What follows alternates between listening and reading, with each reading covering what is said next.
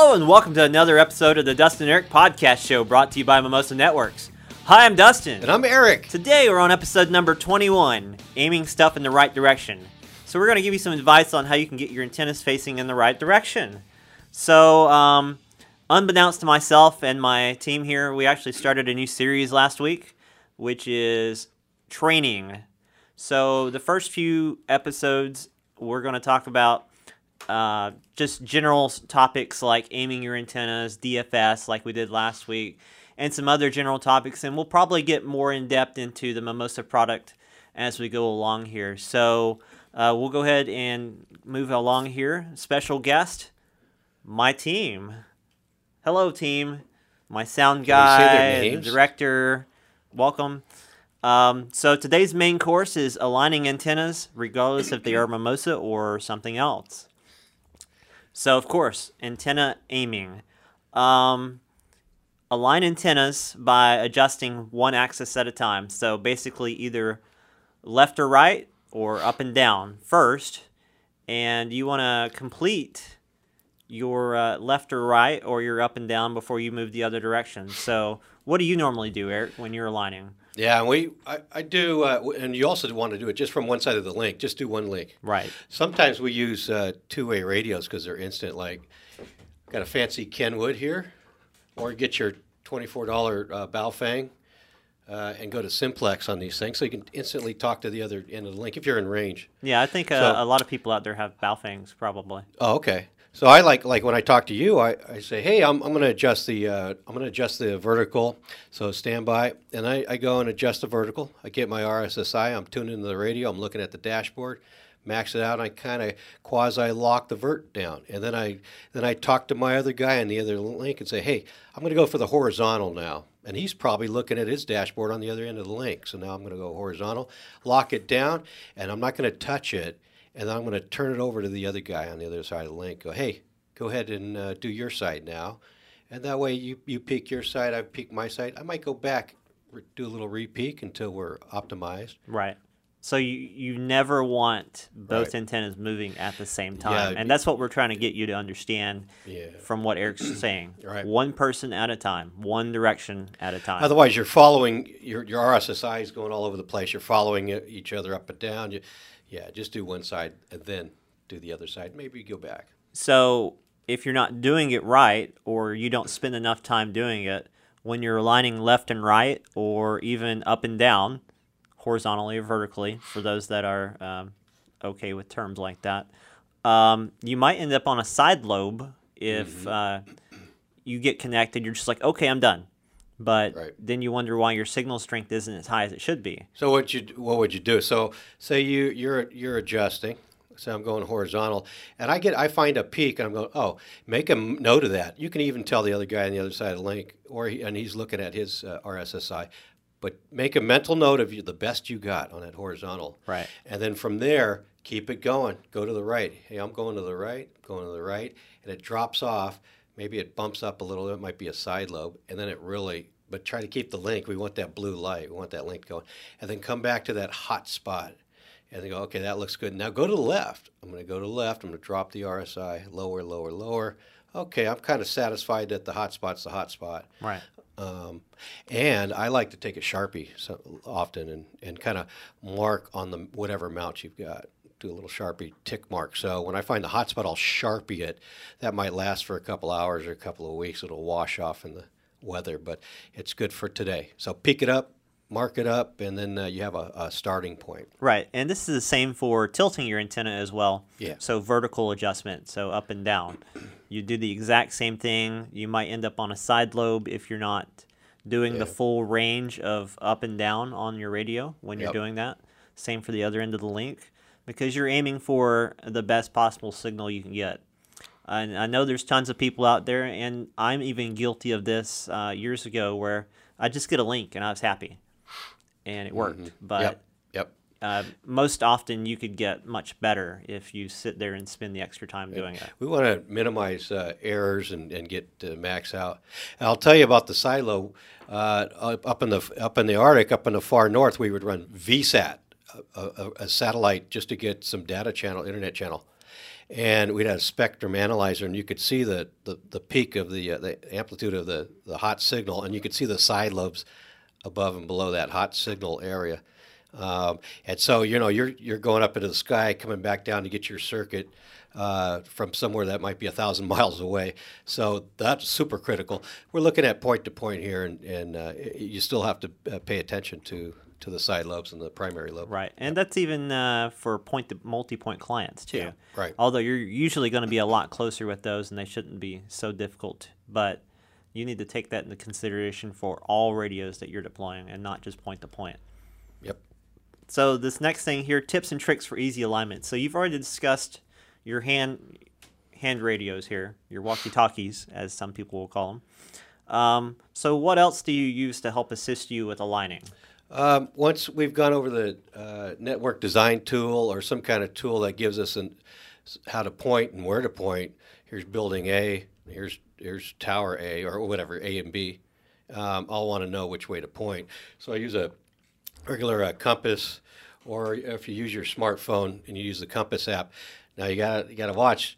A lot of this uses magnetic north. This guy, and this smartphone uses magnetic or true north. So what we see on the design tools are true north. So if you're using your smartphone and there's no other metal obstructions and you're confident there, you might actually pull a regular $15 compass out in your smart device and see if they're in the ballpark on magnetic and see if they're there. Right. But you'll have to go back to true north because most of the map tools are on true north, and that could be a 12, 14 degrees difference. So well, in point-to-point radios, when you're in aiming tool mode, that's also true north. Yep. So true north is what you should be sticking Right. with. So if you're using one of the old school compass, you're going to have to, for your latitude, wherever you're at, you're in Europe, you're in North America, you'll have to adjust a few degrees for your declination, right, to make this thing to show you where true north is, so it jives with your map tool.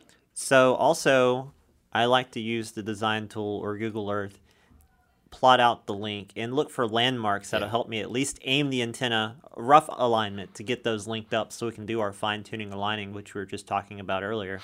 Also, Eric, you use binoculars a lot too. So here's some little 8x24s. These come in handy. Here's a range finding one, but don't really need it. This is only good for a couple hundred meters, but this one. We had a 14-mile, 10-gig link out here in Silicon Valley, and we got the binoculars out, and we thought, hey, is there some Fresnel obstruction that didn't show up in the maps? Mm-hmm. And sure enough, there's a giant pine tree a third of the way over of that, the 10 miles out. And so we grabbed the binoculars, and we could see this monster pine out there. And we were like, just still peaking the signal and right, just skirting that tree. That's funny that you talk about that. We're going to go through that in just a minute. I'll bet you have a slide. Maybe. Like that, yeah. So we're going to get into why does my signal suck? I've tried to align my link for many, many hours, and I can't get a better signal. It must be because product XYZ sucks and you suck, and I hate it. Thanks for wasting my time and money. So, yeah, lots of people think that way, but just sit back and relax for a few minutes, because there's a lot of different reasons why you might not be able to get to the signal level that you're supposed to see. So you need to at least go through those troubleshooting steps before you just assume that the product is bad. So we're going to talk a little bit about that now. So the first thing is the antenna that you have. It could be that you have too low of an antenna gain for the link distance you have. It might have a really bad front to side ratio, so you're picking up a lot of noise from other antennas that you're co-located with. And also there's one more reason. Operating bandwidth of the antenna, what is it designed for, frequency-wise? So a real common thing that we see is people using, say, a ubiquity dish that only works between 5.1 and 5.9, but they're using 4.9 gigahertz or they're using 6.4 gigahertz, and they're wondering why is my signal so bad? So we asked them, what dish are you using? And they tell us, and we're like, the dish doesn't operate optimally or at all in those signal level ranges. Yeah, you usually fall off those design parameters on a parabolic reflector pretty tight, and that performance will just drop off. Right. Here you're at 5.8, 5850, and then we'll get a call or a chat, and the guys down in Brazil it's 6.2 or 6.3 or something, and then we'll go right for we'll qualify them. Hey, what are you using? Right. Yeah. So the next thing is antenna polarization. So if you go and you put up a horizontal vertical dish, and you've got it facing one way, and then somebody on the other end puts up a dish and they have the feed horn or something turned like 45 degrees or 60 degrees off, then you're going to have an issue with your signal strength then. Yeah, you can lose 2, 3, 4 plus dB because your two antennas are misaligned or out of phase. Right. They're off. They need to be at microwave, above a gig, 2.4, 5, 10, wherever you're operating at. They're going to need to be right on, and the higher you go, the better be that signal's got to be tight. So the good thing about Mimosa radios, though, if you're 90 degrees off, it's auto-correcting in our software, but there's a lot of radios out there that don't auto-correct, and even if you're off at a weird angle, I don't even think that Mimosa can really adjust for something like that real well. So you're still going to have that loss you were just talking about. I think the guys that write the code and stuff, the engineers have got that stuff, some of that worked into the code, so it helps out. Right. Yeah. But so and that goes. How about my I got a B5C. I've got a couple of A5C, and I've got the coaxes coming out, and we could do some of this too with the coaxes, right? Or B5C, and it'll adjust for if they're mixed a little bit, if your inputs are wrong. The B5C and the C5C will auto-correct for that. So not the A5C, excuse me, but the B5C. Yeah. B5C, C5C. Yep. So the next slide here is about Fresnel zone and Fresnel zone clearance. So we, of course, would rather you have 100% Fresnel zone clearance.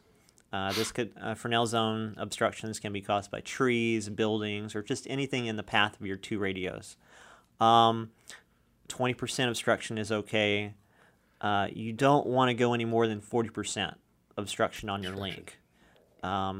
Anything more than that, you're really going to have clipping from your errors, throughput. You're going to have lots of errors, and it's going to cause a lot of packet retransmissions, higher latency, packet loss, and just a poor connection.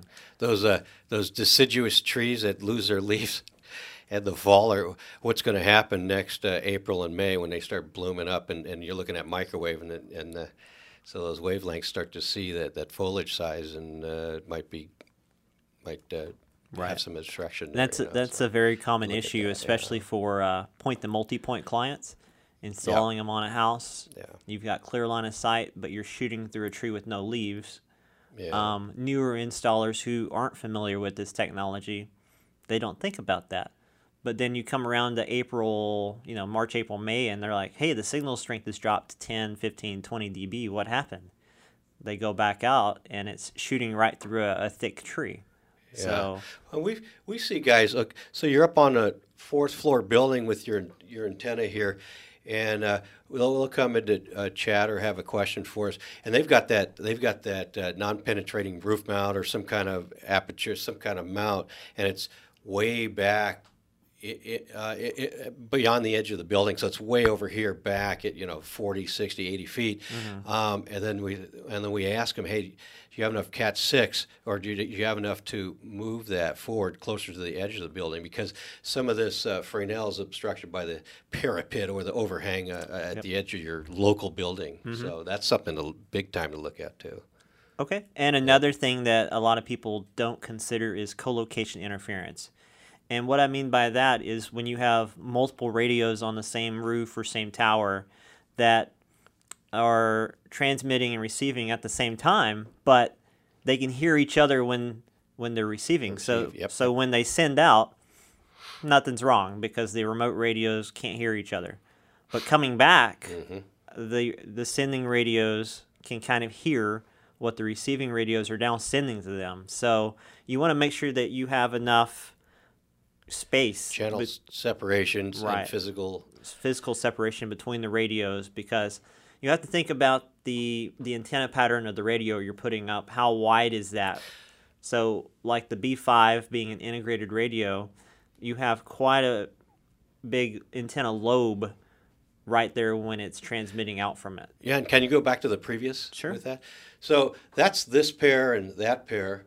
What about other operators and other let's say 5 gig, other 5 gig devices that are out here in the field beyond these two, say, APs or stations? They're out here. This stuff is seeing a lot of that too. There's a lot of it's competing field. Right. So yeah. So you're just going to have a lot of co-channel interference to deal with too. Yep. Mm-hmm. So these next pictures, if you're watching, if you're not watching, it just describes putting up multiple B5s with their antenna patterns. And with a B5 in particular, you can have 4 per tower on the same channel without them interfering with each other. But you have to have them spaced enough where you don't have to worry about it. So if you're watching, this is 4 antenna patterns over on one point that are facing away from each other. So in this particular example, we have one pointing at 0 degrees, one at 85, one at 165, and one at 245 for maximum performance. So with B24, because it's only like a 3 degree beam width, Yeah. you can have many, many more Okay. on the tower instead of just 4. So But it the just depends on patterns what frequency you're using too, because as your frequency increases, your antenna pattern is going It's to tighter. shrink. Yeah. So 60 gig, it's like my finger. So it's very narrow beam width.